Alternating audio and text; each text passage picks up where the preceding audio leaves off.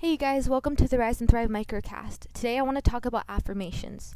So, affirmations are basically something that you can say to yourself, like, I am beautiful, I am wealthy, I am abundant, I am free.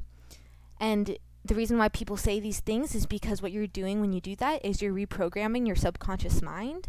And when you say that, you're also attracting these things into your life so you can create the reality that you want. So I'm going to give you guys some examples of affirmations that I say. Abundance is my natural state of being. I manifest money in miraculous ways. I release all thoughts, behaviors, and patterns that do not serve me and open my heart to receive this blessing of life that is my birthright. For every dollar that I spend, I make 3 times back. I am worthy of wealth beyond worlds. My creative energy magnetizes infinite abundance.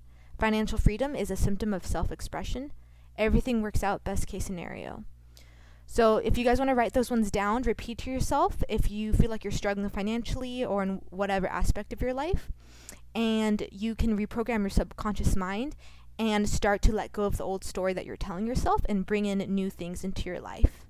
So I hope this helps you guys.